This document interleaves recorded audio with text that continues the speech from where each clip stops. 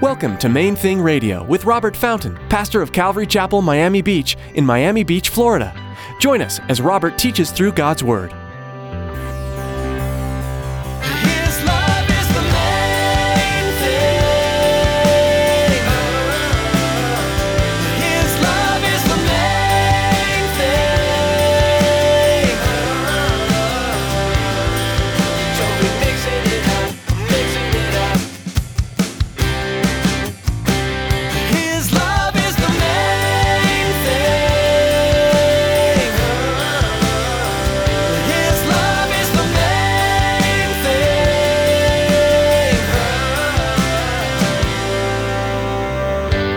Trying to prove how holy he is by putting me down.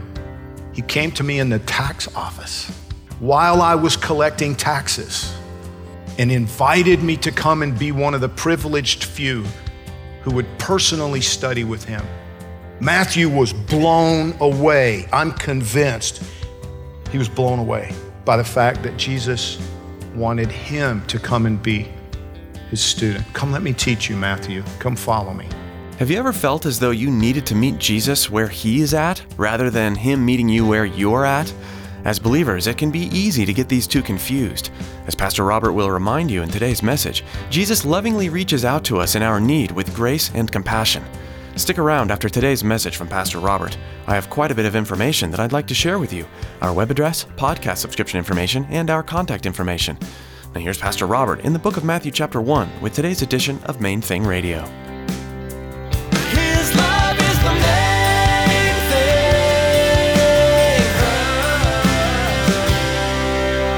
I went through a time, and this was years ago now, but I went through a season where I just about drove myself crazy because I realized my motives sometimes are not quite what they should be. And I would, wrestle with it in prayer. God, I want what I do for you to truly be just for you, because I know that's what's right. I know that's what you want. You want me serving you, Father. You don't want me thinking about what anybody else says about me, or you don't want me worrying about how it's going to look, or you just want me to be obedient. You just want me to worship. You just want me to give myself to you and serve you. You want pure motives, and mine, sometimes mine are not. And what do I do about that? And after an extended period of agonizing over this in prayer, it just kept coming up, and I finally realized I'm never going to be able, this side of heaven, I'm never going to reach a level of spiritual maturity that I have perfectly pure motives at all times. So the best I can do is the best I can do. I just need to serve Jesus to the best of my ability. I need to give him what I have. I just need to do the right thing, even if it's for the wrong reason sometimes. Do you understand? I can't, a certain amount of self-examination is appropriate and necessary and beneficial. But I reached a point where it was no longer beneficial. It was making me nuts. Am I doing this for the right reason? I don't know. I'm not sure. Maybe some of it is because I, want approval from people, or, and just all these, and finally, God said, give it up. Just keep doing what you're doing. These guys, they didn't have that introspection problem. They were convinced of their own righteousness.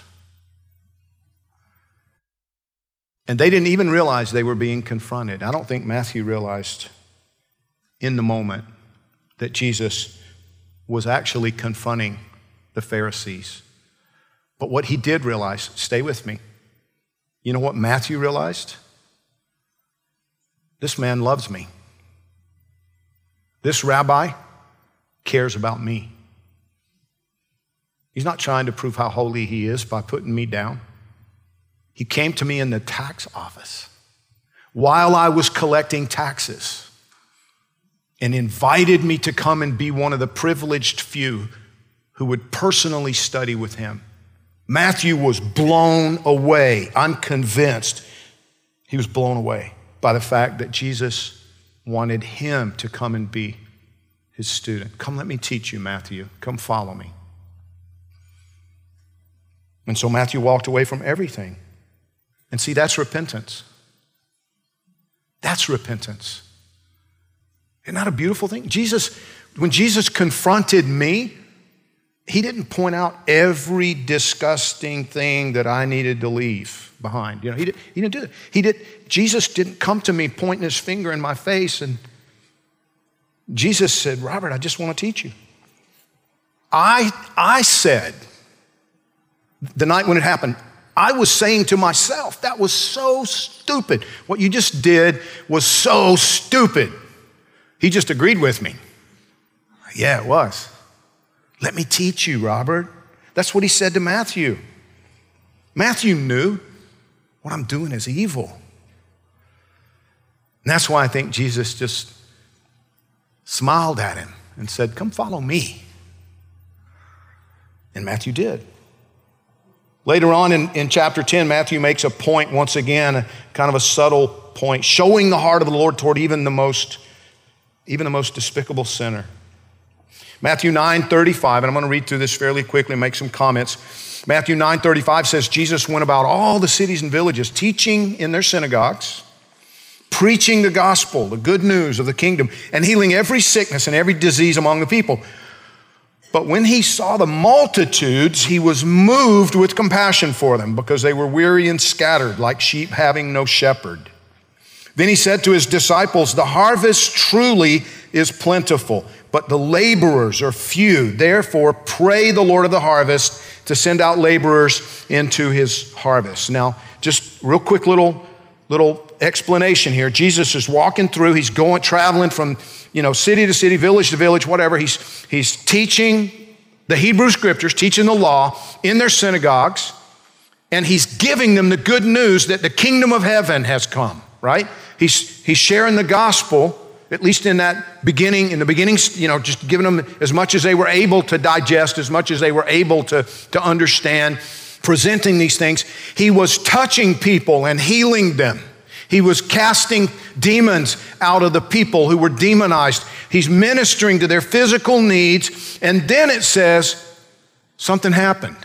As he's doing these things, he was moved with compassion at the sight of the multitudes of people. And I've thought about this for years and years and years. What was it like? What exactly took place? And what I believe happened, I can't really prove it to you, but what I believe happened was that Jesus recognized, having limited himself to one human body, and he's going through the cities, he's going all over the place, these villages, he's praying for people, he's touching people, he's healing people, he's casting demons out of people. And then he saw thousands and thousands, tens of thousands of people who needed to be touched, who needed to be healed. And the context of what is written right there, he was moved with compassion. It gutted him.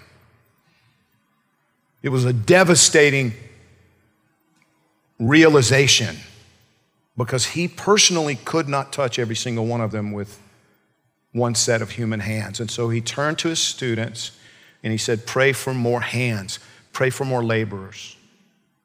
And then he called them to himself. Verse 1 says, called his 12 disciples to him. He gave them power over unclean spirits to cast them out and to heal all kinds of sickness and all kinds of disease. And then Matthew goes back to giving us names again. Now the names of the 12 apostles are these. First, Simon, who is called Peter, and Andrew, his brother. James, the son of Zebedee, and John, his brother. Philip and Bartholomew, James, and Matthew, the tax collector. James, the son of Alphaeus, and Lebbaeus, whose surname was Thaddeus. Simon the Canaanite, and Judas Iscariot, who also betrayed him. These 12 Jesus sent out and commanded them, saying, do not go into the way of the Gentiles and do not enter a city of the Samaritans, but go rather to the lost sheep of the house of Israel. And as you go, preach, saying, the kingdom of heaven is at hand. Heal the sick, cleanse the lepers, raise the dead, cast out demons. Freely you have received, freely give. Now listen, I have a question. Why in the world would Jesus give power to Judas Iscariot? Why in the world? Knowing this man was a traitor who was going to betray his trust, turn him over to the authorities, why would Jesus commission him and send him out with authority and supernatural power to preach the gospel, to represent Jesus there in Israel, power to cast out demons, power to heal all kinds of sickness and disease? Why would he do that? Why in the world? This guy, he didn't deserve it. Well, I can think of a couple of reasons that Jesus chose to use Judas. Number one, he was actually no less deserving than the other 11. His love is the main thing. His love is the main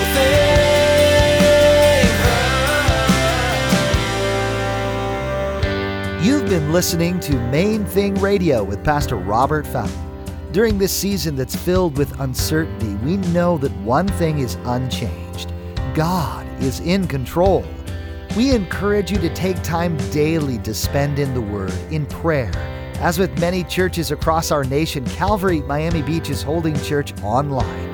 We'd love for you to join us. Go to calvarymiamibeach.org to connect to our Sunday virtual service, and be sure to visit and subscribe to our YouTube channel for more messages. We also know how essential prayer is during this time, and we want you to know we're already praying for you. Is there anything specific we can be lifting up to the Lord? Please let us know through our prayer request form at calvarymiamibeach.org. Would you do the same for us? Please keep Pastor Robert and our church staff in your prayers, as well as our nation's leaders and those affected by this virus. Thank you for praying, and if you feel led to support Main Thing Radio financially during this time, we would be grateful. You can donate online at calvarymiamibeach.org. That's all for today. Thanks for tuning in to Main Thing Radio.